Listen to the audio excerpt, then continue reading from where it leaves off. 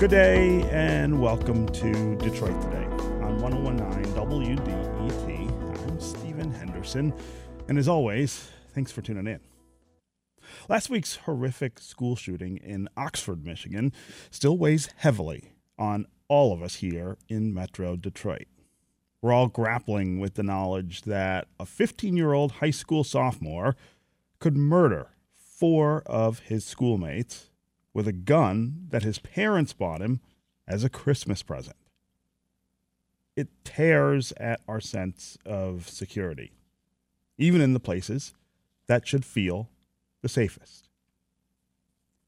Now that we know more about the shooter, about his actions, the actions of his parents and school officials, we're left wondering, what could have been different? What could have stopped this from happening? State Senator Rosemary Bayer is a Democrat who represents Michigan's 12th state Senate district, which includes Oxford. She happens to also be the co-chair of Michigan's Legislative Firearm Safety and Violence Prevention Caucus.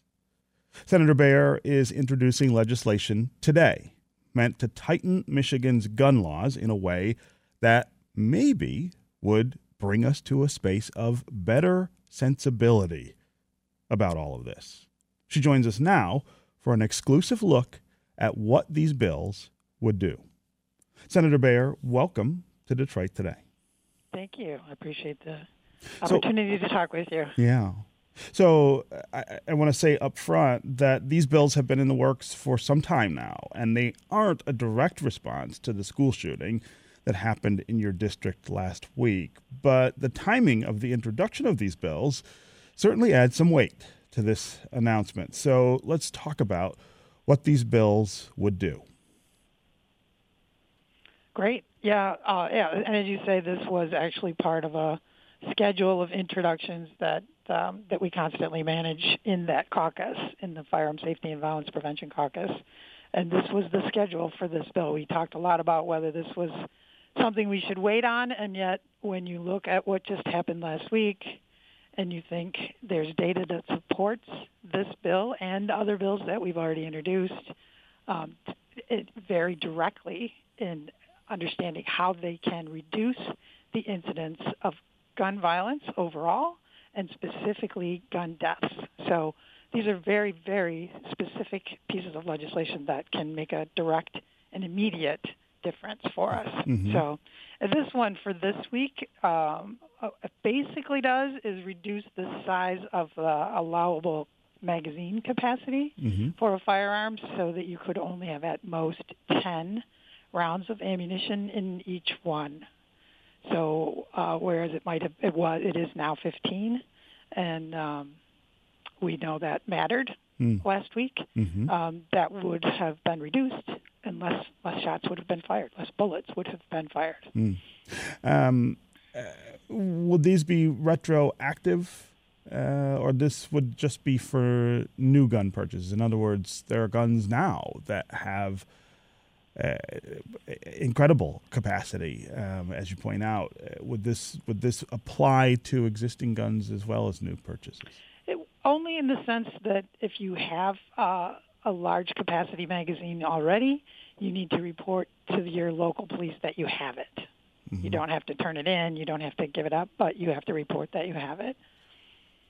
I want to talk just about the wider context of the legislation that you're working on and the kind of things that you're thinking about doing. And I want to get you to confront some of the things that we hear from gun advocates about these things. There are a lot of folks who say that these are infringements on their rights, first of all. They also talk about the effectiveness of laws like this. They talk about the fact that criminals, people who are intent on breaking the law, don't care what the law says or doesn't say, and that if someone like Ethan Crumbley decides that he's going to do what he's going to do, there isn't a practical way for the law to hold him back from that. I wonder how you answer that kind of criticism of this kind of legislation. It sounds like ignorance to me. There is a lot of data, actually, not just one study, that show directly the efficacy of these are gun safety laws, actually, that we're talking about. We're not talking about taking away guns. So there is no infringement on people's rights here. It's not got anything to do with your right to bear firearms, which we can talk about another time, perhaps. But what we are working on here in this Michigan Senate and in the Michigan House of Representatives is ways to make gun ownership, make sure that people are handling their weapons responsibly and making it safer for people, for kids in school, and for all of us. So this particular bill, it's already been proven that there in the states that have laws like this that reduce the size of the magazine, the mass shootings are less than half the number in states that don't have it. I mean, it's that direct just for this one. And when you look at the child access protection laws, which simply talk about storage, safe storage, so minors can't get access to a firearm, a lot of that is accidents, right? We know that, not intentional anything. And those incidences of gun violence dropped just unbelievably. There's all kinds of data to support this. So anyone who suggests that we have adequate laws and we don't need any more is incorrect. The laws that we have don't protect us.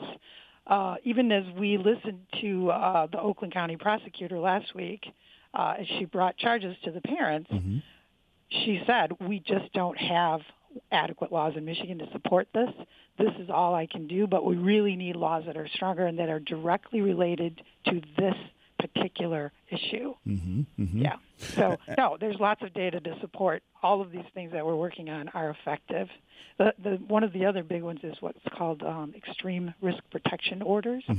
And all these bills we've introduced session after session after session, not to go anywhere. That one we will reintroduce next year, part of this session's plan. But that one is also just has a huge and immediate impact on suicides. So this is about protecting all people for all different reasons, and it's just about safety.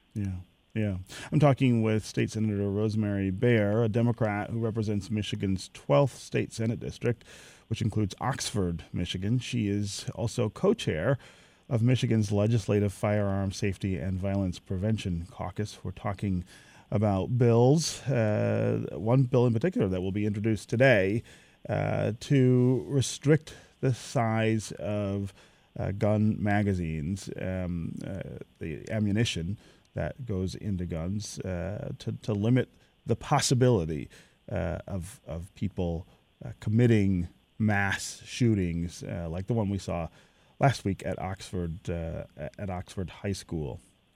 So I want to talk a little more about this package of bills that you are planning to introduce, and something you just said, which is that these have been introduced session after session in Lansing, and they have not been acted on.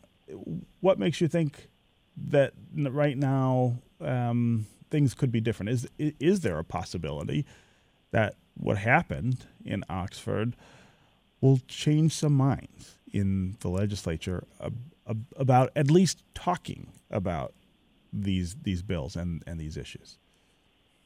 Well, I do. I'm ever hopeful. That's why I keep working on this and have been since I got here. But I will say that in conversations, so Oxford is my district, and in my district, and I've lived there a long time and have talked to many people there. As they started calling and saying, "Okay, thanks for the prayers and the good thoughts, but what's the action, right? How do we change the script here? How do we do this differently?"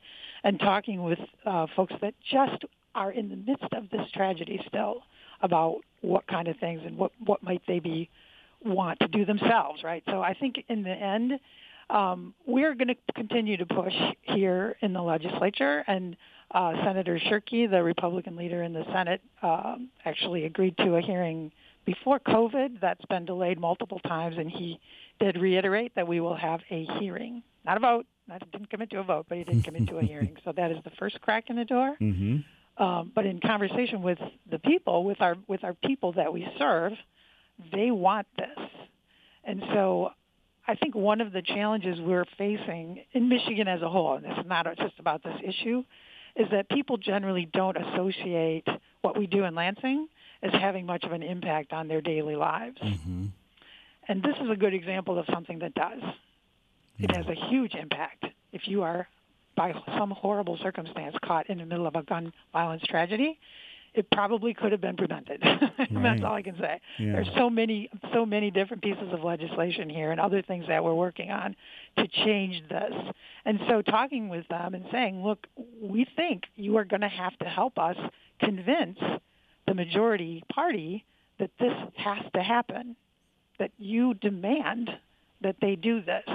And whoever your legislators are in the Senate and the House, have that conversation and make it very clear that you're going to elect people that will vote for these pieces of legislation that will protect our kids in school. Hmm. And, it's an interesting conversation, and they had interesting answers to that. So that's a very Republican part of my district. I lived up there, and it's the whole northern part of Oakland County is that, and yet this should not be a partisan issue. This is about safety. Yeah. Yeah. So it's time for us to stop talking about the partisan piece and get to work on making things safer. I do want to also give you a chance to talk about what's going on in this part of your district, in this community. When things like this happen, there's a lot of attention for a short period of time afterward, but the people who live in the communities where this happened, they don't get to move on to something else. They have to find a way to I guess in some way restore some normalcy in a community that's been really badly disrupted by something like this. And I wonder if you can tell us, a week later, what is happening and what people in Oxford are telling you about the way that they're trying to figure this all out and to piece back together the sense of safety and community that was so badly shattered at the high school. I will say it is interesting to talk with them and hear them ask for help. Right, because like I said, this is my first time in office, and 4 years ago, when I started running for office, I would knock on doors and ask people, introduce myself, and ask people what they thought was important. But the first question they would ask me was, "There's a Senate in Michigan?" I mean, Wow. There's an opportunity listening to them of awareness that there is a potential to make this better. Now, things are still really rough in Oxford, and so we don't initiate any of these kind of conversations there. When they call my office and want a meeting, we are absolutely always available to them, and so we'll talk about whatever they want to talk about, including this. But most of our conversations now are still about, what's the hotline number again for mental health? Is there going to be someone here? Is there a way I can do it over the phone or on a text? Or, those, and how do we make sure that our community stays whole? So they're really focused more still on that part of the world. The last funeral is today. So, this is going to take time. I mean, this is a huge thing. I know so many people in that school system and relatives in high school, in that school, and, you're still just not talking. You're still not over it. Yeah. Yeah. Yeah. I also want to give you a chance to talk about the wider context of the kind of response, I guess, that we have to something like this.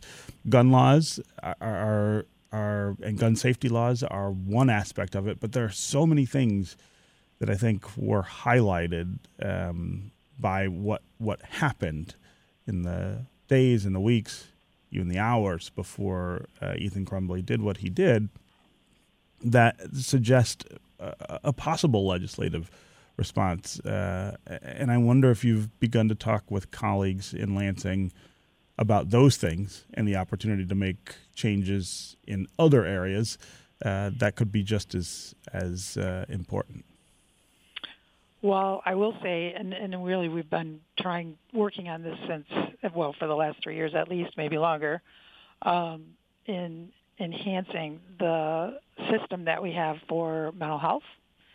As a state, most of that got taken apart, a long time ago, right? We can go back to Governor Engler and talk about what happened to the mental health system here, but we haven't really repaired that yet. And so we've started my first year in additional funding for mental health resources for school districts, but nowhere near what they need. But communities as a whole need more. And so at the Oakland County level, we are working on proposals for mental health facilities within the county, not just for kids, but specifically separately for children and adults, so that there's a place for people to go to get the help they actually need. We're really short on that, and I think that's pretty widely known. It's just been a question of how do we do that. So we're trying to work on now, especially there's an opportunity with some additional funding coming from outside that might be able to boost us in this infrastructure piece at least, right, to get started on some of these things. And luckily, living in Oakland County, we have an advantage too. We have a density of population and revenue that might allow us to be sort of in front of that and show people how to do it. We also have in the caucus, in the Firearm Safety and Violence Prevention Caucus, we have put a lot of focus in this last year on interruption. So knowing that we struggle with the legislation that we've introduced over these years and continue to do, interruption programs are working in a different way. So intervention or interruption. So there's a pilot in Grand Rapids. There's a program in Ingham County now. We got money in this year's budget for Oakland County to start a pilot there. So starting to look at policing differently and look at how, in my old world before this job, one of the long-term research projects that I was involved in, we ended up doing a system that connected nonprofits to each other's services. And after the pilot ran for a while, we checked to see who was using it and how, and the biggest user was the state police. And as I looked into why that happened, it's because most of their calls to go somewhere, there's something happening at this house, go there, most of those, as in like 85%, are not traditional police work. They're more traditional social work or counseling. And so how do we know that, right? We can't put a counselor in every jar, a car that goes out. We can't, how do we know what to do? What's the right tool? So it's really an interesting and new thing to start working on, which makes a lot of sense. And overall, it doesn't involve weapons at all, which is a good way to approach things most of the time, So I think that's another big piece for all of us to focus on going forward.